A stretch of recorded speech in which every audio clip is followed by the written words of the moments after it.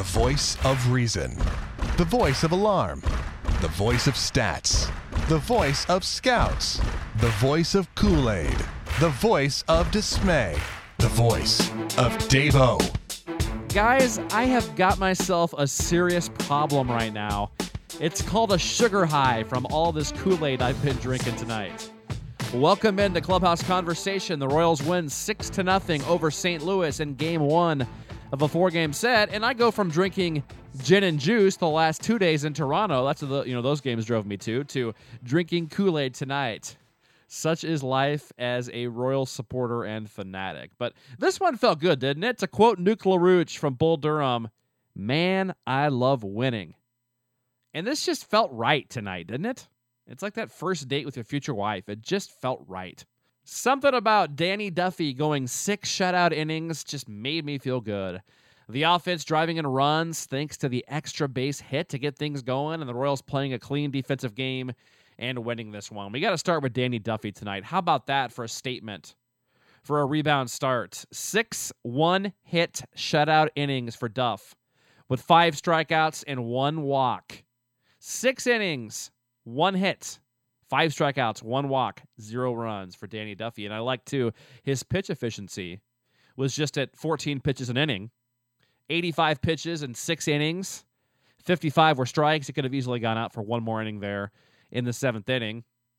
I was okay with Ned pinch hitting, though, for him. The Royals, just to recap you, already had 3 runs home. They had a runner at second with nobody out. That runner was Mike Moustakas. The problem I have with Ned pinch hitting for Duffy there is why wouldn't you have bunted over Mike Moustakas standing on second base? If you knew you were going to pinch hit for Duffy next with Billy Butler, you definitely bunt him over to third, get that 4th run in with Billy Butler coming up to pinch hit. And, of course, Butler did hit a fly ball to medium-depth right field that would have scored Mike Moustakas on a sac fly to make it 4-0. So it seemed kind of like a spur-of-the-moment, not well-thought-out thing by Ned.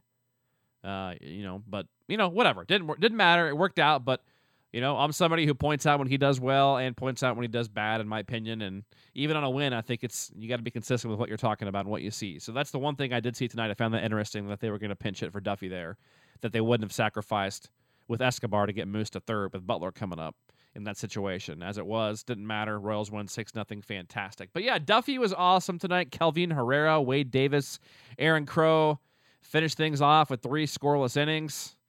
And offensively, let's talk about the offense tonight. It was kind of a snooze fest the first 6 innings.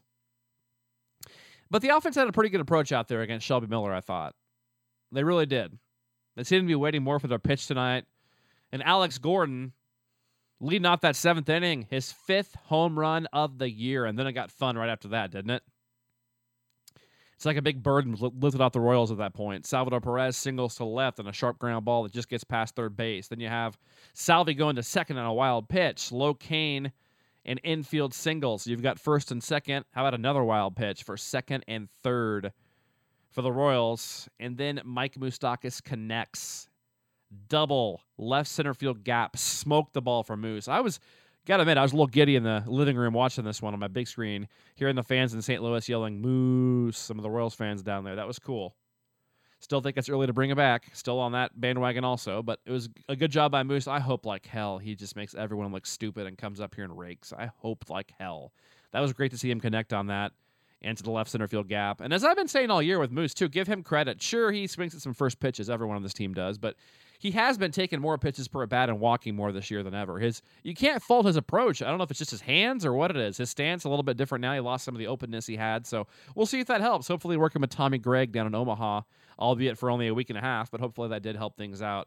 It was nice to see Moose get things going, put the Royals ahead 3-0. And then in the 8th, just for fun, the Royals added 3 more on a 2-run single by Salvador Perez, who finished with 3 hits tonight, and a sac fly from Lorenzo Cain finished the scoring 6-0. Nice win. I love the line. 6-run, 9 hits, no errors for the Royals. No runs, 2 hits, 2 errors for St. Louis. And I'm also an ERA dork. I love ERA. I as I get older, I understand some of the advanced stats more. And ERA doesn't totally show the everything, especially for relief pitchers when you deal with inherited runners and all that jazz. But you got to admit, these ERAs are pretty sexy for June. 3.05 for Duff.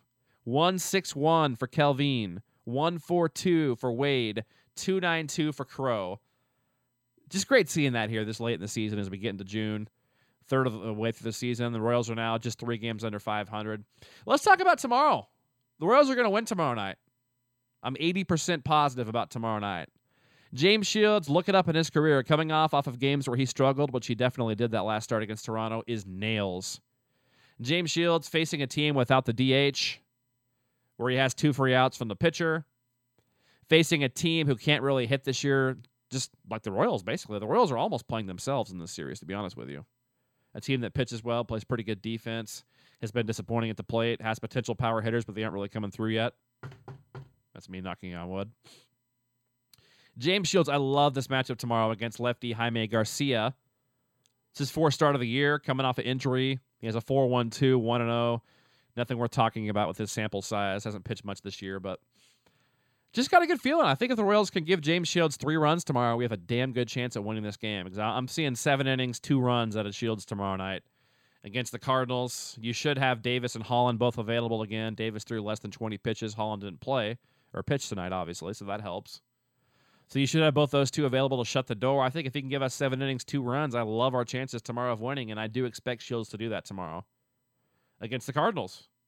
Get that one tomorrow. Come home with some real momentum at that point. You come home, you split with Toronto, you take 2 from St. Louis. That's 4 of your last 6. You're coming home. Sure, it's almost a neutral game with the Cardinals fans here, but the Royals will have plenty of support at home. I'll be out there rooting my ass off. I know you will too.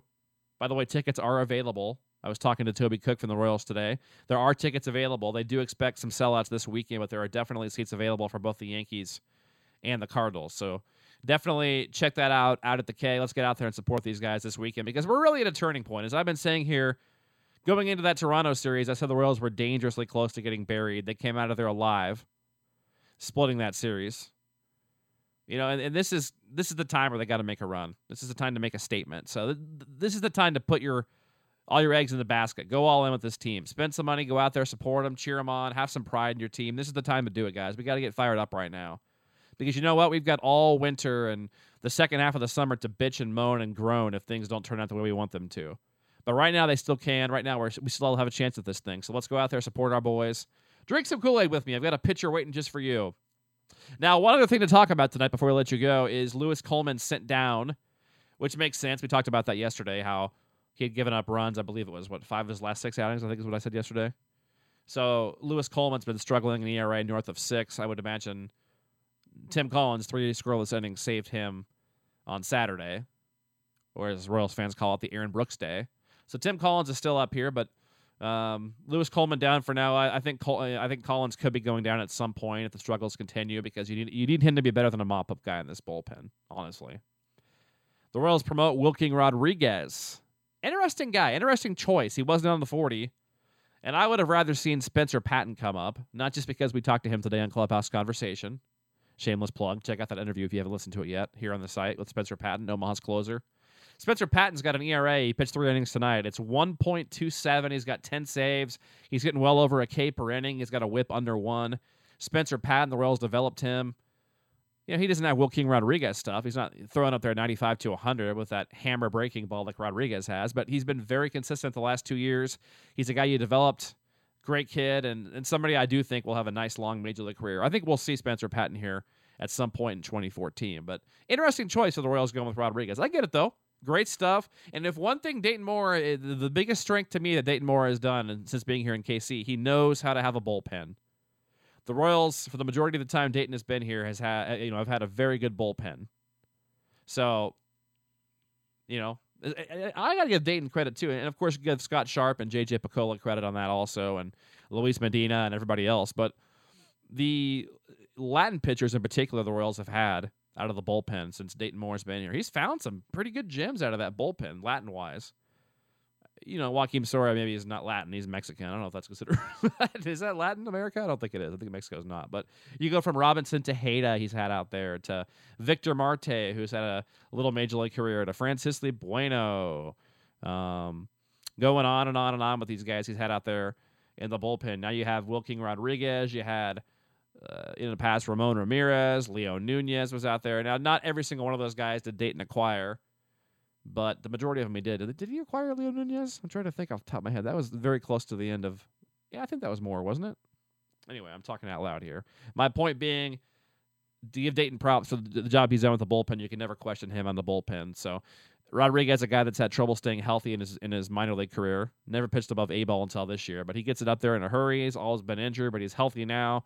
Came up through Tampa, too. You can't argue with Tampa's results with pitching either. So, interesting choice for the Royals. I'm excited to see Rodriguez get out there. I was kind of secretly hoping he'd come in the ninth inning when they were ahead 6-0, but I guess you don't want to put a kid in his major league debut in a near must-win game, and you don't want to mess around and have to end up using a Holland. So, I get it. Getting Crow out there, getting some kinks ironed out after 2 of his last 3 outings have been rough. So, we'll see what Rodriguez does. Hopefully, we won't see him for a few days because I would assume when he pitches, the Royals are probably in deep extra innings or a starter is left early and the Royals are behind. So let's hope we don't see Rodriguez for a while. Let's just keep seeing our main guys there in the 8th and 7th and 9th innings because that means our starters are going deep in the game and we have a great chance of winning all those games. So I'm going to go ahead and say it. We're going to win tomorrow. I expect us to split when we come home. I think 3 out of 4 against the Cardinals is going to happen, guys. And make sure you let them know about it, too, their fans, since we all know about 20,000 of them. Go Royals, have some pride, get out there and support these boys this weekend. That's all I'm going to say about that. Like I said, we got plenty of time to worry about things. If they go wrong, we got plenty of time to talk about that, guys, and we will. But for now, we're going to stay positive. We're going to grasp this, and we're going to see if we can't get some damn momentum going here. Like the second half of last year, I just keep feeling like we're about to break through. So let's keep things going. Thanks for listening, and we'll talk to you again tomorrow here on Clubhouse Conversation.